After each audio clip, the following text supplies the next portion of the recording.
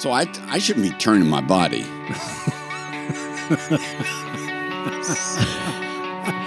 hello to everybody. Hello, everyone. Hello, everybody. We're learning how to use the chairs here. Yeah, they move more than I want them to. Did you ever get excited when your dad let you sit in the booster seat? Mm-hmm. I mean, it was kind of like, it was a lot of fun. Yeah. I just heard you. Yeah, I just heard me too. But in my dad's, I think my dad had a 1965 Ford Econoline, maybe 64, 64 and a half, Ford Econoline van. Mm-hmm. It was the first year they came out. So up until that point, there's only station wagons. All of a sudden, the first van. Oh, I bet he was so excited about that. Yeah. And we were excited. But what he did was he took a kitchen high chair, chopped off the bottoms of it, and then mounted to the engine cover because the engine was in the vehicle, and we'd sit on that. And he put a fake seatbelt bungee cord. That's innovative. Yeah. Yeah. Yeah, so that was good stuff. I can't hear you in the... oh, you can't hear me? In the thing. So, okay. I got him. How come I can hear her? How do we take this woman out of the microphone? Bless her. Gyra. Take the Gyra. Okay. Okay, well, we're glad to have everybody here tonight. We got a good night in store. We really do have a good night in store. Sure. And what we want you to do, if you have an opportunity, go to the App Store, and we want you to download a program. Mm-hmm. And the program is called Beauty Meter. Yes. Okay, download Beauty Meter. We're going to be using it in just a little bit. We'd like to hear what your scores are. Oh, boy. I'd love to hear some of those scores. Oh, yeah. Comment those scores in. Yes, we would like you to comment your score in. Brian will keep track of what those scores are, and then he can read them out to us. Yeah. We had a high score. Yeah, we'll tell you who that is in a little bit. But, go ahead and download the Beauty Meter, and we'll talk a little bit more about that. Mm-hmm. A lot of good things happened. We had... good stuff happened. We had the NFL draft. The NFL draft happened this weekend. That was good. Had to counsel some people. I know. Carolina laugh fans at some people. Were really. That was really. I was a little surprised about that. Yeah, but, it's okay. It's okay. It happens. Well, why don't you lead us into prayer, and then we're going to talk about intrinsic value. We'll have some fun with this app in a little bit too. Yes. All right. Lord, thank you for your love, Father. We come into your presence through your Son Jesus, and we just ask tonight that, Lord, you would be in every aspect of our conversation as we try to step into this lover part. I think it's the third part we've done of this. I just pray that you'll just help us as we step further into this, that you would reveal more about who you are to us tonight, and that you would just enrich our conversation. And may we, as we're trying to become more and more like you, just be able to understand a little bit more about how much you actually love us and how we can in turn love others because of that. It's in your name we pray. Amen. Amen. Yeah, he just told me it was the third part. Was it third part? Yeah. Okay. Did you hear that story about Moses, the people of Israel waiting for him to come down from the mountain? No, and there's a bunch of, they're waiting to find out more from him about what's going on. Yeah. So he comes down from the mountain and he tells them, hey, I got some good news and I got some bad news about commandments. And they said, oh, okay, what's the good news? And he said, well, the good news is I got him to go down from 15 to 10. And I said, what's the bad news? He goes, well, adultery's still on the list. Boom. I mean, come on. Good old Bible joke. I'm sorry. I thought that was funny. No, that's a good one. Yeah. That's a good one. I mean, come on, you can't get too many Bible jokes. No, I can't wait till next week when we tell the Mary and Joseph one. Oh yeah, about her, Yeah. Oh yeah. Stay tuned. We'll leave. Yeah, we got a Mary and Joseph joke. So we talked about intrinsic value. We talked about derived value. Mm-hmm. Intrinsic value means it stands alone, needs no support. We kind of said God was pretty much that, or some abstract concepts like justice or mercy, things like that. That we know what those are. We don't. they have their value. Everybody knows when they're being treated unjustly. Mm-hmm. It's kind of like what Paul said in Romans 1, that even the unbeliever, though they don't have the law written upon their hearts. Mm-hmm. That sense of that common sense of moral values. Mm-hmm. That seems to be it. We talked about derived values, something that you get from something or from someone else. And as humans, we spend a lot of time in this because we do not derive value in and of ourselves, all by ourselves. We derive value from different sources. Some of them are good, God being the greatest source of value, but then also stuff, accomplishments. We try to derive value from that as well. Vocation, things of that nature. Yeah. Then we talked about contrived value, and those are the things that we make up and kind of make us feel good about ourselves, but they really aren't. There's no substance to them, and that takes us to our app. Is it called that? No, it was called the Ugly Meter when it first came out. Oh, and but people got offended by it, so now they call it the Beauty Meter because couldn't have anybody feeling ugly, so we had to change. They had to change the name of it. Well, thanks, China. Thanks. China took care of that for us. Okay. And speaking of beauty, because it was the number one selling app in China. Sorry about my my Band-Aid there. Yeah. Gonna have to have some surgery. Clean up the face a little bit. The moneymaker. Mm-hmm. Got to take care of that. Yeah. But it's hard to find a Band-Aid that's falls in the category of 1/3 Irish, 1/3 German, 1/3 Italian. Yeah, So to get this a perfect is what it end up match. looking like. So Yeah. So okay, so call that Irish cream. Irish cream. Oh yeah, I like that. It should be like shades of makeup. You know how you got 50 shades of Irish cream. Yeah. Okay, Yeah. so let's do the Beauty Meter, and let's see if you're there. If you're out there, open up the Beauty Meter. And what you do, I'm going to go ahead and take it. You just take a picture with it, and somebody out there in internet world has decided whether or not what's pretty or ugly. There's a guy watching the whole time. Yeah. Waiting for some guy who's never had a girlfriend sitting in his basement. He's got a model train going around him. Okay. All right. So I'm opening it up. Let's see what I'm going to get here. Let's see. Give him a smile. Okay, look at my best smile. Okay, there it is. Let's see. My number is 77. Whoa! 77. The lights are doing the trick tonight, people. All right. That's right. Okay, so let's close out down. And now, Ricky. Anybody want to tell me what they think Ricky's going to get? Let's see. This person got an 86? At least a 95. 95? Oh, you're too kind. Yeah. Over 85? Well, you got fans out there. Yeah, you do. Your mom dialed in. Watching. What's the number? 84. 84. Oh, it is the lights. Oh, wait a minute. Hey, let's go check that guy out. 93. Okay, I'm going to try it again. Let me try it if I a little bit more. Okay. Oh, yeah. I'm going to change the angle, the apogee and the perigee. And that's going to be what we're talking about tonight. So now I'm going to change it so that all my wrinkles can't be seen. And then I'll turn my head slightly sideways. Like, make that. I'm going to come up with 80. Whoa, that's all it took. Definitive. Tilt of the head and that's why no one takes a selfie from below their chin. That's right. You want to, let's do one more. I already had an angle, it will also tell you how old you are. Oh. All right, so take a picture and let's see how old it thinks you are. Okay. Oh, it gives you a little range. Okay. I see. There you go. Let's see what age he's looking at. Kelly said for Ricky's score, 99.99%.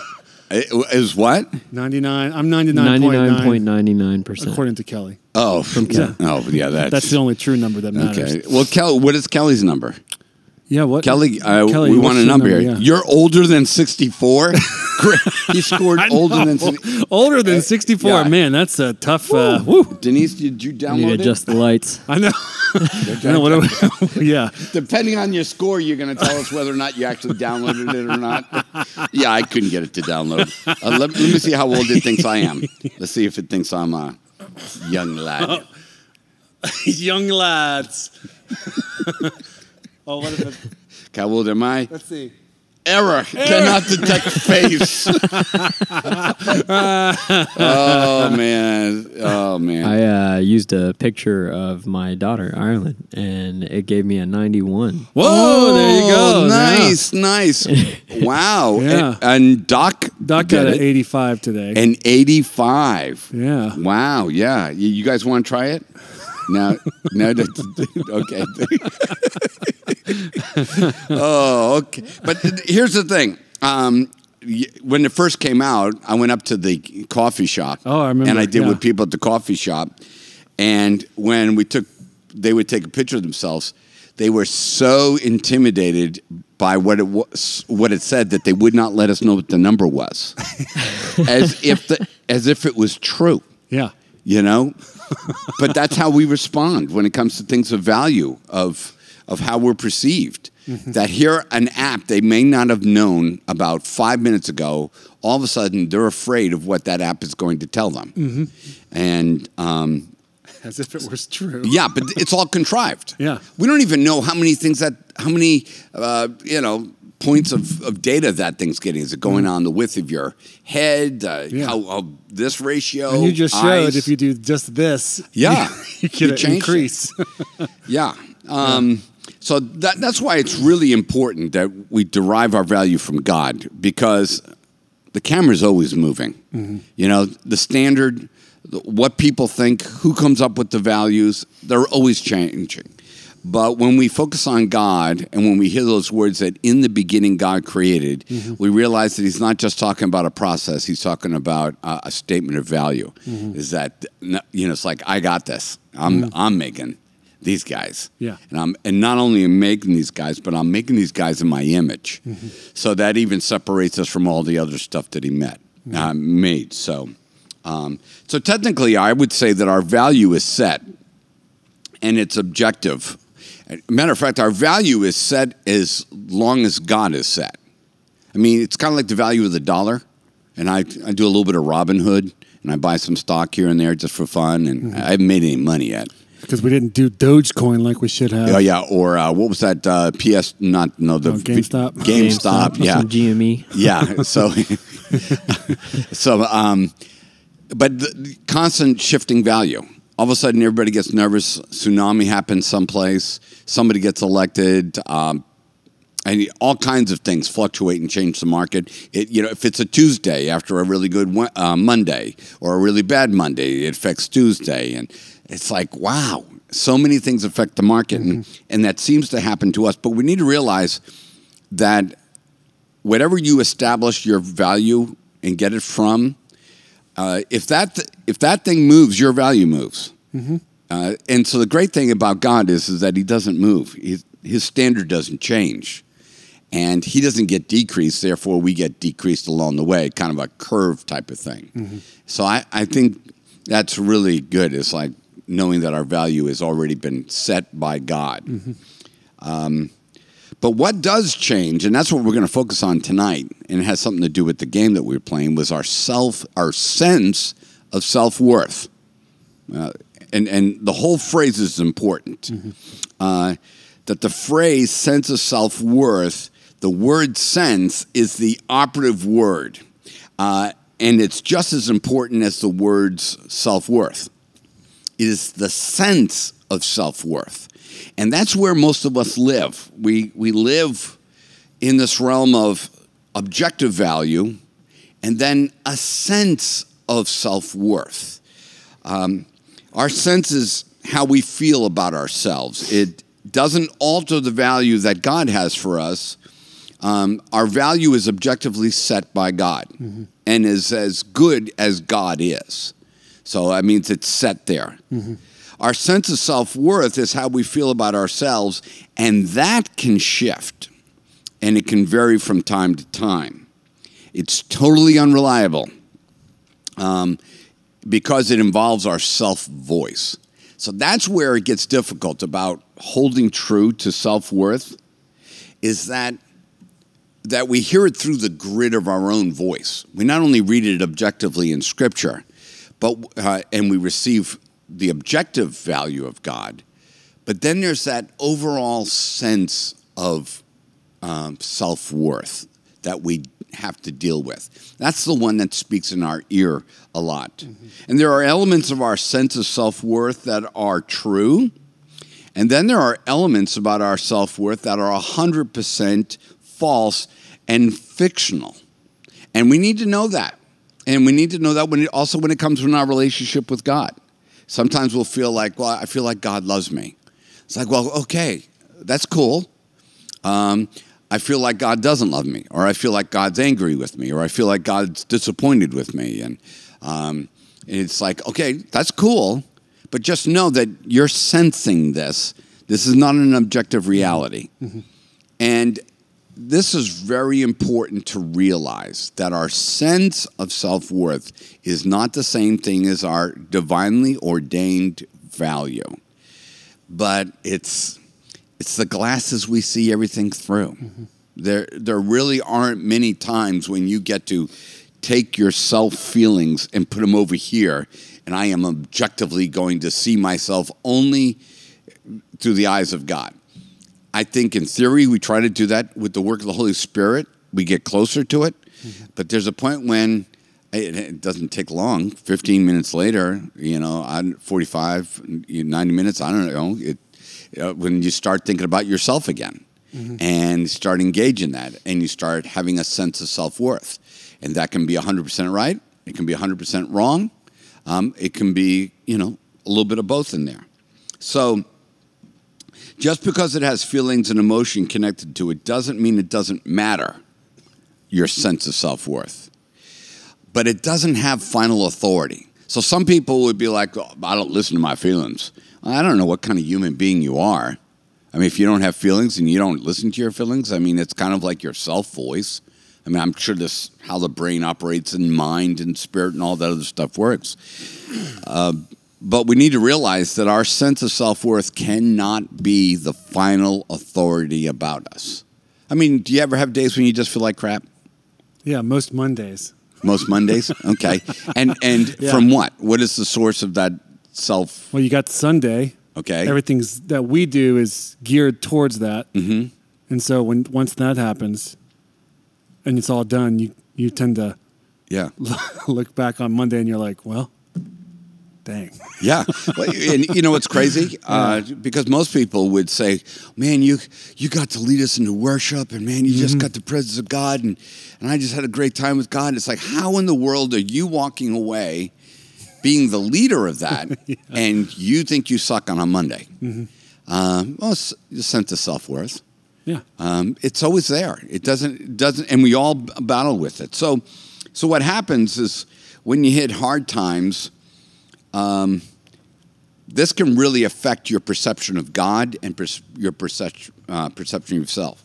So, have you ever fall into a pit and just kind of felt like crappy, where mm-hmm. you lost every bit of worth? Let's mm-hmm. say like there's a sin that you commit all the time. Mm-hmm. Said you never do it again, but you know how lousy and crappy it makes you feel. But there are those times when you just kind of fall into a pit. And some of us land in a really bad place when we have that experience. Mm-hmm. It's not like we're just having a sense of something or an awareness of a mistake in our lives. We actually land in a bad place. Mm-hmm. So we need to realize that our value is objectively determined and immovable in the character of God. Mm-hmm. So a lot of Christians will live like, as soon as I commit a sin, that it has affected affected my relationship between me and God. I would say I'm really concerned about that statement, because the relationship was instituted and made possible, not through my efforts to attain the relationship, but through Christ's work. So the relationship is as sure as Christ is. But it's not really the relationship that has changed. It's how we perceive the relationship and or how we've hindered our side of the communication in the relationship. Yeah. But a lot of people will be like, wait a minute, I feel like God has left me. I feel like I failed so much that I'm no longer a Christian.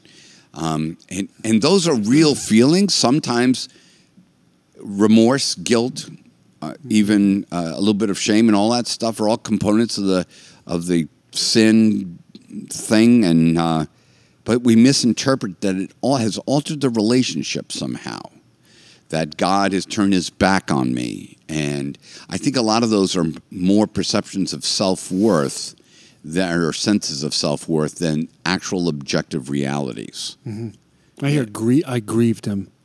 Yeah, like you grieved God. In reference to the Holy Spirit. Yeah, and what I don't think that is, I do think there is a real grieving. It's kind of like, hey, you don't want me to mess with you, I will mess with you. I mean, I'm still here, but you don't want me to get involved in your marriage. Okay, cool, gotcha. Mm-hmm. I think in that way we grieve the Holy Spirit, but I don't think all of a sudden he's like, and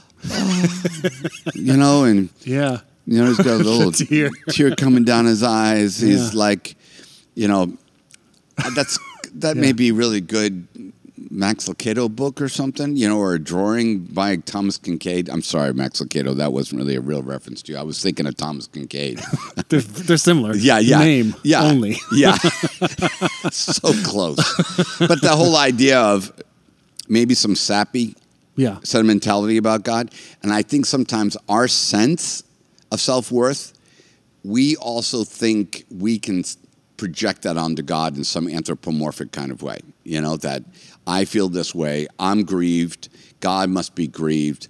I know there is language in the Bible where God talks about being jealous, being, grieved, or being repenting of creating man. But I think we got to be very careful that sometimes that is just language that is being used that we know to define something about the heart of God. Yeah, so the bottom line is this.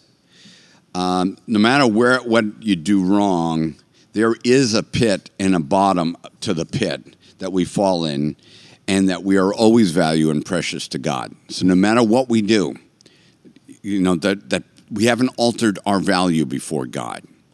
And that's really important. I was talking to Elizabeth today, and we just, the idea that there's some things about your life you wish you'd never do again, but you always find yourself doing them again, and we'll talk about that in a second. Mm-hmm. And you just kind of feel so less than. It's like, am I ever going to defeat this in my life? Or maybe the background that you've come from and all that stuff that's still there and it perks around in your head even though that you're saved. Sometimes we'll try to whittle away at what our real value is. If I do anything good as a Christian, it is my ability to remind myself of the derived value that I have from God in Christ, and that to know that my sense of self-worth most of the time is lying to me. Mm-hmm. Let God be true and every other man a liar. And it's like, I think that's the case, starting with myself. Mm-hmm. I also lie to myself on my good days. I'll have like 5 days in a row. That's my all-time peak, 5 days. I've never had more than 5 days in a row where I felt like I really served God for 5 straight days without doing something mortally wrong. I mean, some venial sins, but not mortal sins, like a Catholic would say. And I tell you what, that gave me a false sense of self-worth. All of a sudden, I feel a little bit less tolerant of other people's lives. Yeah. It's like, why can't they get this right? They need to toughen up. They need to, commit their lives to Christ. They need to, be disciples, whatever. And it's like, wow, 5 days. You all of a sudden got this sense of self-worth that you're part of an echelon of Christianity. And again, it's a lie, So, yeah. God uses our sense of self-worth, but we need to realize that failure uses it also. So it can be hijacked. Mm-hmm. And you got to find out who's using your sense of self-worth. Mm-hmm. Because a person in your life can use it. You know, if you were married to a spouse that knows how to play you, I mean, I know you're not, but well, I know I'm not. I better clear that up real fast, right? I know but she's you're not watching. Yeah. She's not watching. She's probably watching George Clooney. I'm sorry, folks. I'm hurt to my heart. I found out my wife has a secret crush on George Clooney and Pierce Brosnan. The second one, it was obvious. Yeah, you know, what was that? Remington Steele? Those reruns that she was watching over and over. She has them on a box set. Why do we need that? Out? Yeah, exactly. That's what I'm going to say. Why do we need it in 4K? And it's all kinds of right. All kinds of right. I'm only kidding. But sin and failure can use our hijack it. People can hijack. They know how to play us like a yo-yo. It's like, well, if I tell him this, he'll feel really good about himself, and then I can manipulate him in a direction. If I make her feel bad about herself, I can then coerce her into other things. You know, I think we need to be very careful about who has control of our sense of self-worth and how much validity that we give it. I mean, it's a real thing, but how true it is. Yeah, how many likes on your posts make you... Don't get me started. I know I'm sounding like a 13-year-old child here. Oh, it's one of the dangers of it. It's the worst. Man, what is your number? Are you on Facebook? What, back when... No, yeah. I don't do... It's not. I can't do it. Yeah, well, I kind of hated you and Kelly. I hated you and Kelly the same way I hated Dawn on Facebook. And the reason why is because there were some people that were just so popular. Yeah. If they posted anything, all of a sudden, 273 views. I'm like, what? You know, in order to get, no kidding, this is no lie. Yeah. In order to get over, I know this number, over 45, there has to be a picture of a child with me. For sure. Okay? Yeah. Like one of the grandkids has got to be in the picture. If I put Ireland or Paulie, JoJo in there, Christopher's a little older. I won't get as many likes anymore because, once they become teenagers, not so much. They're not so cute anymore, a lot of fun, but not so cute. But when you get the younger ones, I'm up there, 45, easy. 60, no problem. Comments, no problem. Oh, yeah, easy. Yeah. You're feeling real good about yourself. But it's just like I put a picture of me standing next to my car in a pair of bell-bottoms. 11. Bell-bottoms. Maybe. The Bee Gees in the background. Yeah. 11. One of the things that God did, which I think is great to kind of corral our sense of self-worth, is that he placed commandments, order in life. Not 15 of them. No, not 10. 10. Not one. I put precepts for living life in community and marriage and ownership, to help us realize what has value and to create a sense of self-worth. So God knew we were going to have this sense of self-worth, a very arbitrary, this subjective response to experiences. So God put an objective kind of reflector or guardrail inside of our lives and in our faith, like commandments and precepts, to kind of say, you're looking at you. I know it makes you feel good, and because your neighbor's wife just looked at you, and that kind of helps your sense of self-worth, doesn't it, Paulie? And it's like, it makes me feel so much better about myself. Well, that's not where you're supposed to be getting your sense of self-worth from. Mm-hmm. So one of the commandments will lead me away from that and say, nah, you're not supposed to get it there, And there are some things I can get the sense of self-worth from. A sense of value from my relationship with my children, my grandchildren, my wife, and friends.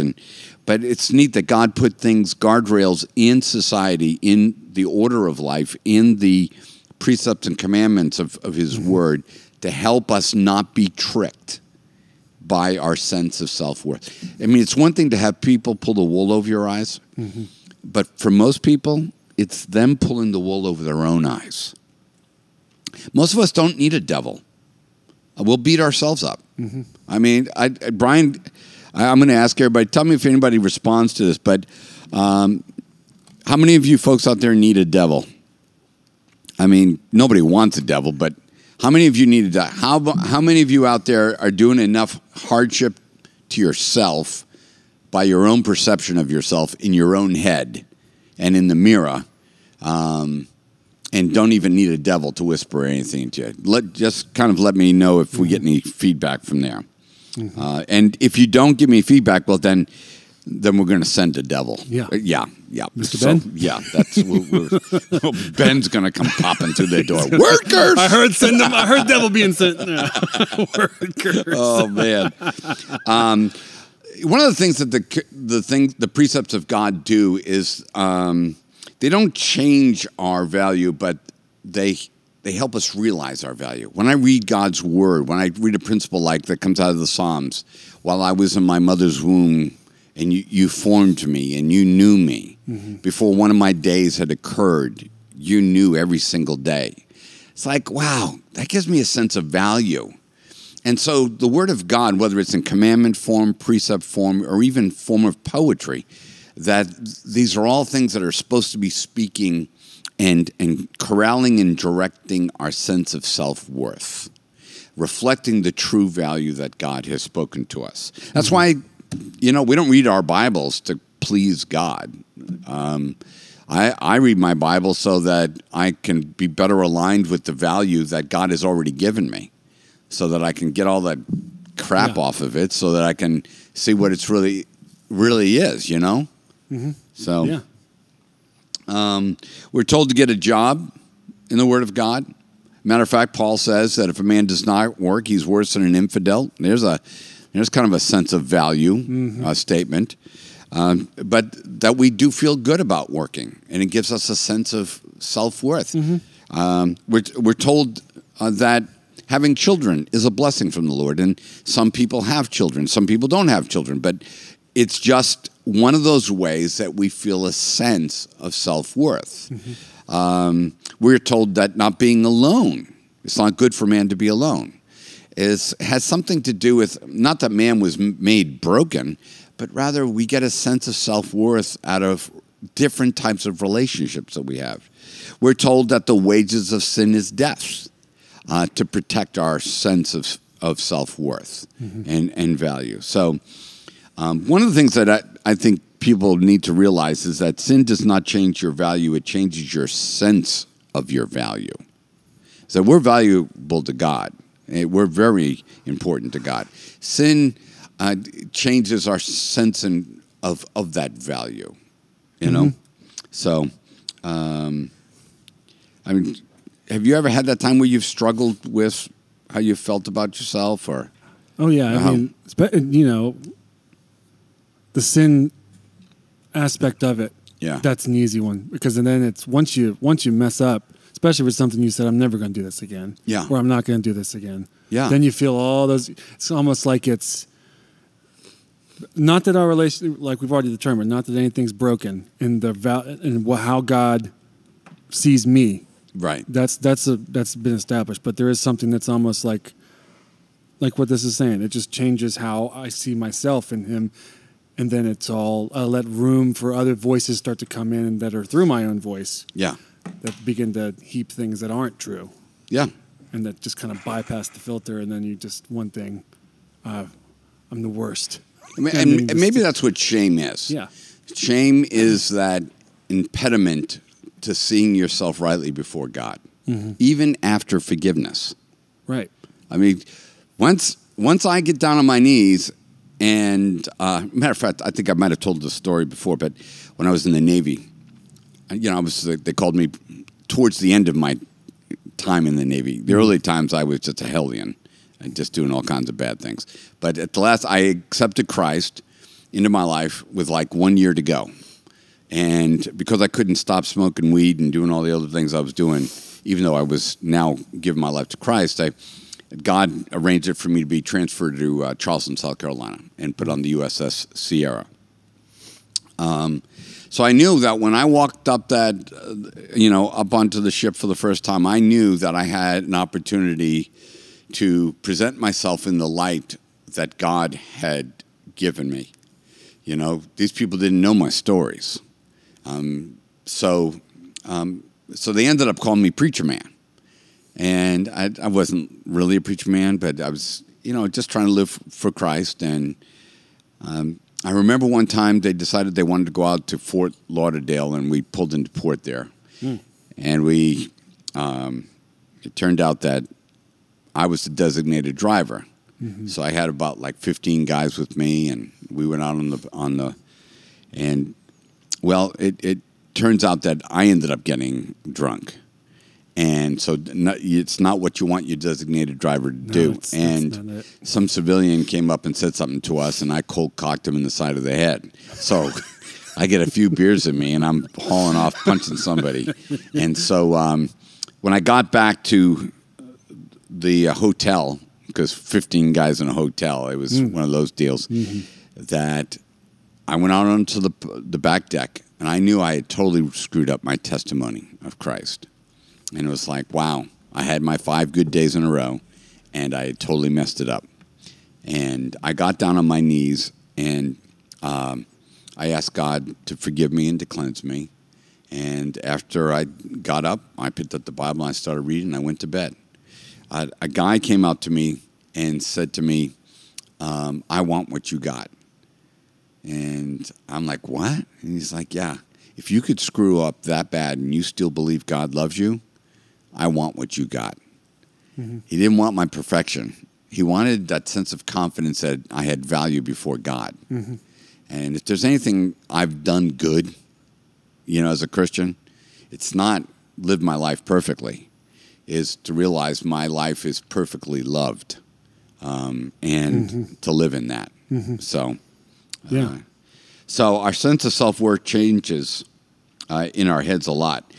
Here's a really cool thing, is that to deal with perception and how we see ourselves and how we think the value changes. It happened the other day, well, not completely like this, but I had an opportunity to go out with my camera and take a picture of, what was it called, the pink moon? I don't know where they came up with that.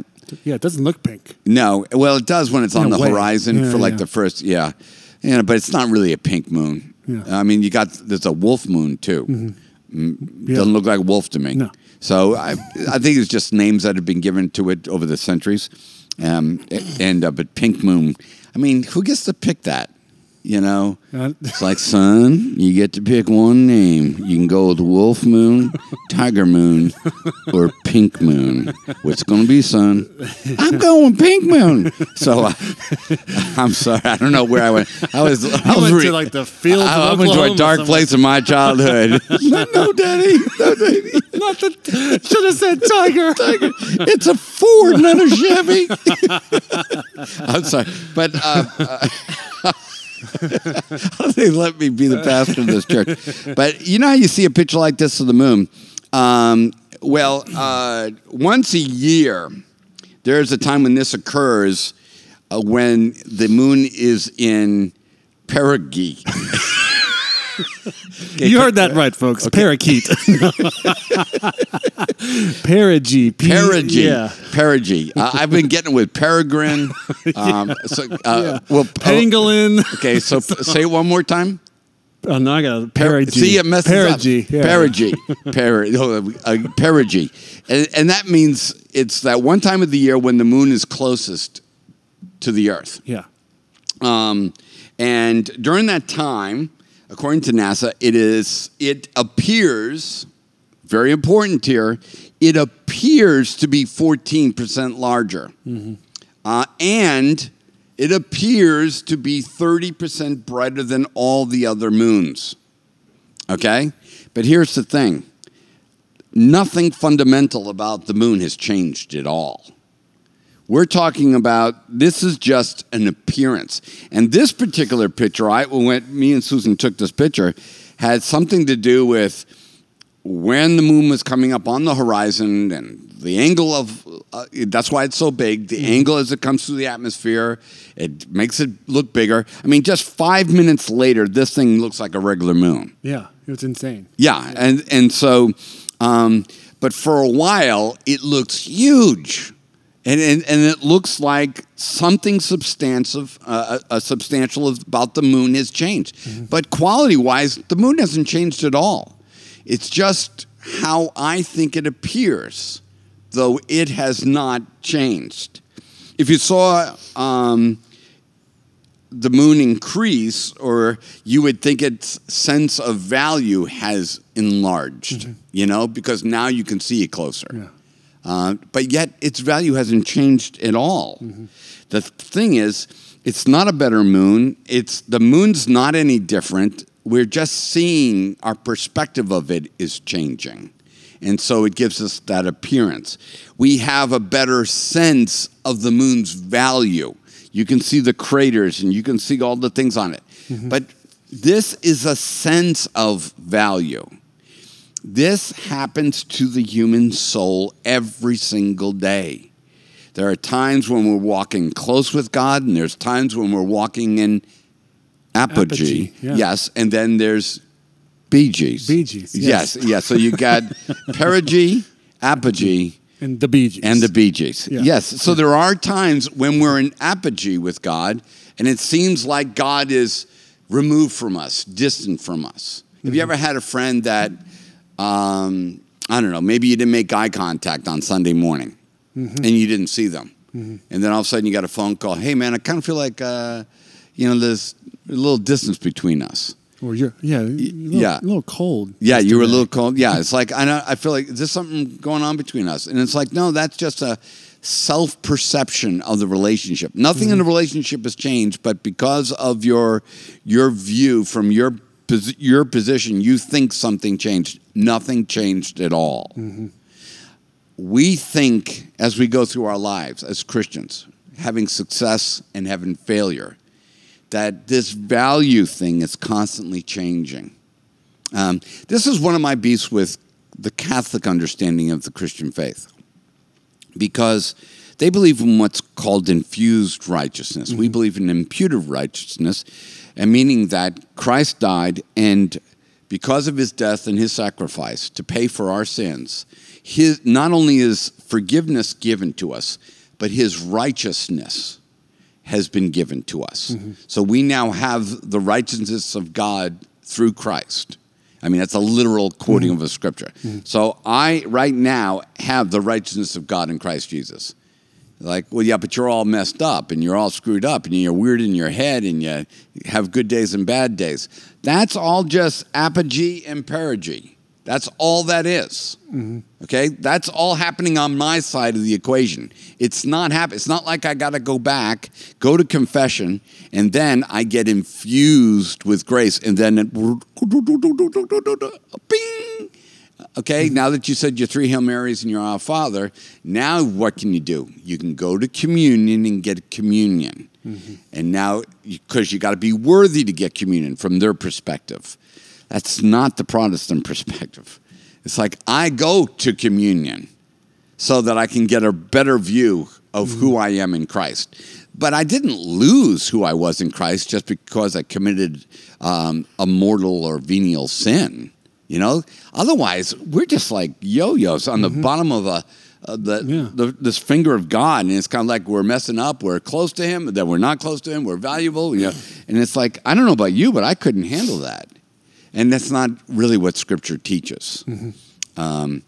So when we walk in the principles and design of God, we become in perigee with God. Means that the closer you walk with God, walk in his principles, in his word, seeking his Holy Spirit in your life, walking in fellowship with people, I tell you, you all of a sudden see God better. It's like you can see him in the world around you. It's kind of like the moon is really big. Was it because God loves you more and he decided to come closer to you? It's like, no, it's just, it's all got something to do with angles and perspective and sense of self-worth. And God uses that as well as failure uses that. And I think it's really important that we know that this system is working inside of us. So the closest representation of the value that we have with God is this sense of perigee. It's like there are some times you feel like, man, I've been used by God. I feel like, I did something good, for God, and I'm just like all jacked up, and it's like, wow. It's kind of like when the disciples come back after they've cast out some demons, and they said, well, we cast out demons in your name, and it's like, we saw, and Jesus even said, I saw Satan falling from the sky like lightning. Yeah. They were just jazzed. For a moment, they got in that perigee of view of God. Did it mean at that moment God loved them more or Jesus loved them more? No. I think, where is a place? This is a little Bible question. Mm-hmm. Bible question. Matter of fact, I'm going to put the Bible question out on the internet right now. When did the disciples, at a point, had a perigee moment with Jesus?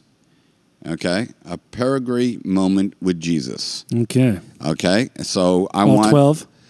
Oh, don't do that. He's a smarty. Okay, it was just 3 of them. All right. Let's see if our listening audience, Brian, let us know if somebody calls in something and lets us know. Mm-hmm. When did a pure perigee moment occur? So, key word is representation. You will never be closer to God than you are through Jesus. This is not a moving scale. Okay, so I am as close to God as Jesus has made me close to God. Mm-hmm. That cannot be added to. That would be a works. Yeah. I am saved and brought into the kingdom and the family of God through a completed work of Christ. It has already objectively been accomplished, and I am brought into that. Mm-hmm. We need to walk in that. So when we have a bad day, do something wrong, we think, wow, I don't have a right to be called a child of God. Well, when did you think you had a right to be called a child of God based upon upon perigee and apogee? We got any answers yet? Amy said when Jesus washed their feet. Oh, that's a really nice one. That's a way to look at it. Yeah, that's a pretty cool one. Yeah, that's a little less sci-fi than what I was looking for. But that's good. Well, I mean, see, Amy saw, a perigee of in that act. Mm-hmm. And maybe that's when people see God best. Amy brought up something really good that I don't know if they were able to hear it, but the idea that when Jesus was washing the disciples' feet, is that they got to see something about God that they normally had not seen about God. And maybe when we wash each other's feet, or something like washing each other's feet, because I ain't washing nobody's feet. I mean, I'm just saying. If you need to see God better than that, I'll draw you a picture. But the thing is maybe we're the hindrance, the apogee for other people. Oh, yeah. Is that they're drawn away from seeing God clearly because of our behavior. Absolutely. So, but do we get another answer out there? Is Amy the only one pumping with the true love of God? Simon said Last Supper, or maybe the room where he showed himself after resurrection. Those are good. Yeah. I'm going to have to say, the last one they definitely had. That's got to be. So they're kind of ruining my question. Yeah, they got too many lots Bibles. of examples here. Yeah. Smarty pants. Okay, well, anybody else got the truly apogee? Yeah. I mean, someone say the perigee, the transfigurative, like transfiguration, mount on a mountain, mountain of transfiguration. Yes, that would be. But everybody else was right. No, yeah. See, here's what they did. Oh, those stinkers. Lovers, learners, leaders. We were focusing on a qualitative experience. Yes, we were. They focused on a character, the revelation of the character of God. Instead of like whether or not he glows in the dark. Which is so good. Yeah. I think they actually came up with a better one than us. So, okay. Yeah. I don't mind being showed up by people that I fellowship with, Yeah. Paul talks, I know I'm rambling on here, but Paul talks about apogee moments. Mm-hmm. So we need to realize that, this works for the moon, but it also, it's in Scripture. Will you read that part where Paul's having a perigee and apogee moment. Romans 7, starting in verse 14. I find then the principle that is evil. Yeah, I find then the principle that is evil is present in me, the one who wants to do good. For I joyfully concur with the law of God in the inner man, but I see a different law in the members of my body, waging war against the law of my mind, and making me a prisoner of the law of sin which is in my members. Wretched man that I am, who will set me free from the body of this death? Man, that version. Where'd you pull that one from? I'm so sorry. Folks, he doesn't know the English language. But you were throwing the word is in there. Oh, my goodness. Isn't it not in there? Well, no. Yes, it's in there. But you know how you'll read a scripture so many times that you'll just get imprinted, and then you read a different one. You're like, what am I even talking about? Well, but then halfway through reading the verse, I heard gosh. Brian yawn. It's a little dark over there, I guess. I'm like, did he just yawn during the reading of the scriptures? He's definitely not Catholic. Oh, yeah, definitely not. Oh, man, I'm sorry to throw you into the bus there, Brian, but I could not stop laughing. But the point that Paul is making here is that, oh, wretched man that I am, who shall save me from this? I mean, so he gets to that point where the moon seems really far away from him based upon his behavior, things I should do and the things I shouldn't do. Mm-hmm. I really be honest with you. If you evaluate your relationship with God based upon the things you should do and the things you shouldn't do, humanity will always end up in apogee. Mm-hmm. We will never be in perigee. Perigee. Yeah. So just need to know that your performance will never, ever make you more valuable to God. Mm-hmm. So this is a saved man saying this. This is like the numero uno apostle. If you don't think Paul's the best apostle, I need you to call me. Send me an email at info@crosstownchurch.com. Ask for Stacy. But he's got it all. But he still does things that he knows that he shouldn't, and it produces a sense of self-worth of being wretched. Mm-hmm. And I think we all do this. I know I do it. I know my buddy Simon. Mm-hmm. I know all of us who are honest about our frailty and our weaknesses. We go through this apogee, perigee thing, and Paul felt the same way. Mm-hmm. It's like, based upon my sense of self-worth, I am wretched and I should not be able to go any further than that. But Paul doesn't stay there. Paul realizes that his success in obeying God or disobeying God does not change the status of his relationship, but it does affect his sense of self-worth, which is important. Mm-hmm. So unlike Paul, we get stuck. Sometimes we confuse the apogee of failure to change our value, and we just disappear. We're screwed up, got divorced. That was a real stigma. Matter of fact, having gone through a divorce, as a Catholic, I was not allowed to go back and get communion.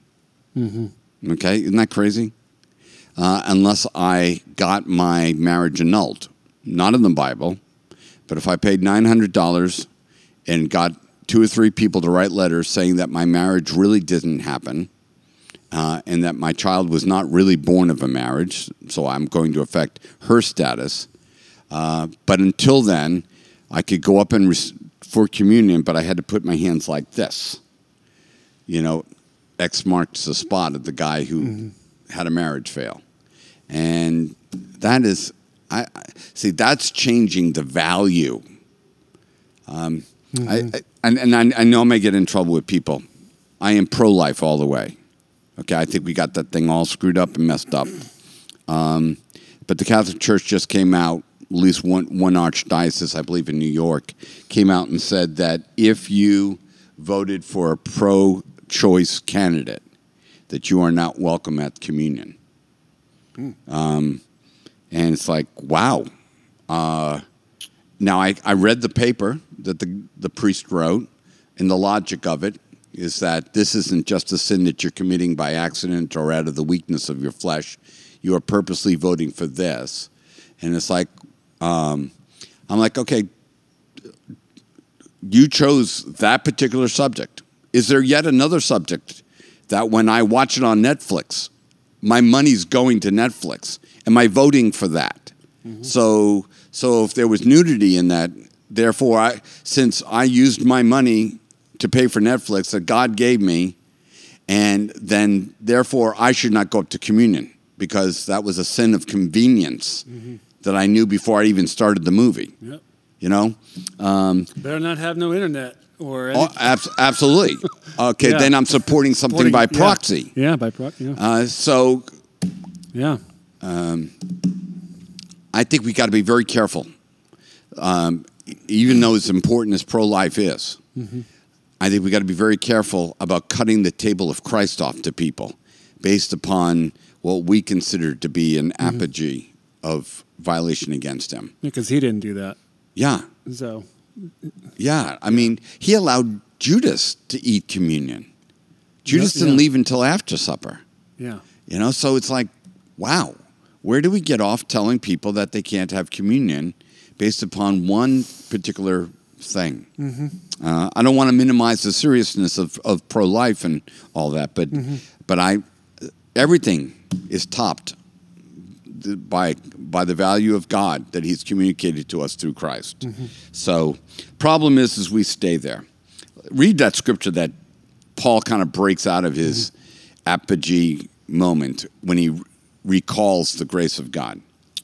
Thanks be to God through Jesus Christ our Lord. So then on the one hand, I myself with my mind am serving the law of God, but on the other, with my flesh, the law of sin. Therefore now there is no condemnation for those who are in Christ Jesus. For the law of the Spirit of life in Christ Jesus has set you free from the law of sin and death. Wow. See, that's a guy he's like, I know who hung the moon, and I know that he loves me, and whether the moon's behind a cloud, I still know it's there. Whether the moon is bright or on the other side of the earth, I know it's there. I see the effects that it plays on the tides. I see the light that it gives me in the middle of the night. Whether it's close or whether it appears to be far, I know that it's there. And the Apostle Paul had that sense of self-worth that constantly he brought it back to the objective statements of value. So let me just say, if you're out there, and I know, and I have struggled with depression in my own life, but maybe it's a cycle of misunderstanding your sense of self-worth. Maybe your sense of self-worth has become objective instead of subjective in your mind. That how you feel about yourself, what you think about yourself is really true. I'm here to tell you, the moon size did not change at all. No matter how big it looks in this picture, the moon is still the same circumference it was, 3 months earlier. It is just my perception of it. And I think maybe some of us are just, our sense of self-worth is more important to us than the objective value that God has spoken to us. Now, there is some depression that comes from chemical imbalancement and also some things that have maybe happened in our past. But I think a lot of times, when I'm laying on my bed, and I'm just like, I suck. I can't, I'm going to church. It floods. It blah, blah, blah. It's like, Paul, does God love you? Yes. Are you a child of God? Yes. Are you a king and priest unto God? Yes. Are you seated with Christ in the heavenlies? Yes, I'm quoting the book of Ephesians right now. Were you called, chosen by God, predestined by God? Yes. So it doesn't matter if you feel good or not, dude. You can't run your life based upon your sense of self-worth. You're valuable because Christ died and because God loves you. So if you're out there and you have any questions on this, let us know before we go. This is a really good subject, Don't hesitate to. But let me ask you a couple questions just before we go. Over the past week, have you decided whether or not you're worth loving you? We asked that last week. Have you decided that you're worth loving? If Jesus died for you, if God would give up his only son to die for you, you need to realize not loving yourself is kind of I don't mean to be harsh here, it's kind of an insult to that sacrifice. You know, if God did so much and gave up so much so that we could have value, for us not to recognize that value and live in that value is to lose sight of the cross itself. Mm-hmm. So, have you had an experience with a certain sin that changed or reduced your sense of self-worth? And if you have, John says in 1 John, if we confess our sins, he is faithful and just to forgive us and to cleanse us from all unrighteousness. That's all. Mm-hmm. I mean, it's like, yeah, but, you know, I need to feel bad for a couple weeks. I need to do a couple acts of contrition, and I need to, you know, beat myself with a stick or whatever it is. Like, you can do that. You just can make a bloody mess, but it's not going to change your value. That Christ is faithful and just to forgive us of all our transgressions. Hit your knees, set it right between you and God, get up and go. Mm-hmm. Do you stay in a place of, oh, wretched man or woman that I am, or are you able to realize your value to God? Let me ask you also this. Are you playing some app out there, or somebody playing you with an app? Some beauty meter. Whose standard do you got to live up to? What app are you trying to score an 85 in? Because these always change. Mm-hmm. The standards always change. Mm-hmm. So, a lot of good stuff. Any questions out there, Brian? No, just a lot of comments of really good stuff, guys. Okay. Yeah. Okay, that means they're done. That means they're done. You're done. Okay. Why don't you lead some prayer? Thank you, God, that while we were yet sinners, in the midst of our sin, you loved us so much that you sent your son to die for us. So much value was communicated in that. And I thank you, Lord, that no matter what we do, we stand firm in that. Father, help us this week as our perceptions are challenged, as the things we allow to speak to us can sometimes get so noisy. Help us to hear you above that noise, to speak louder than it, about the love that you have for us that is unchanging. It's in your wonderful name we pray. Amen. Amen.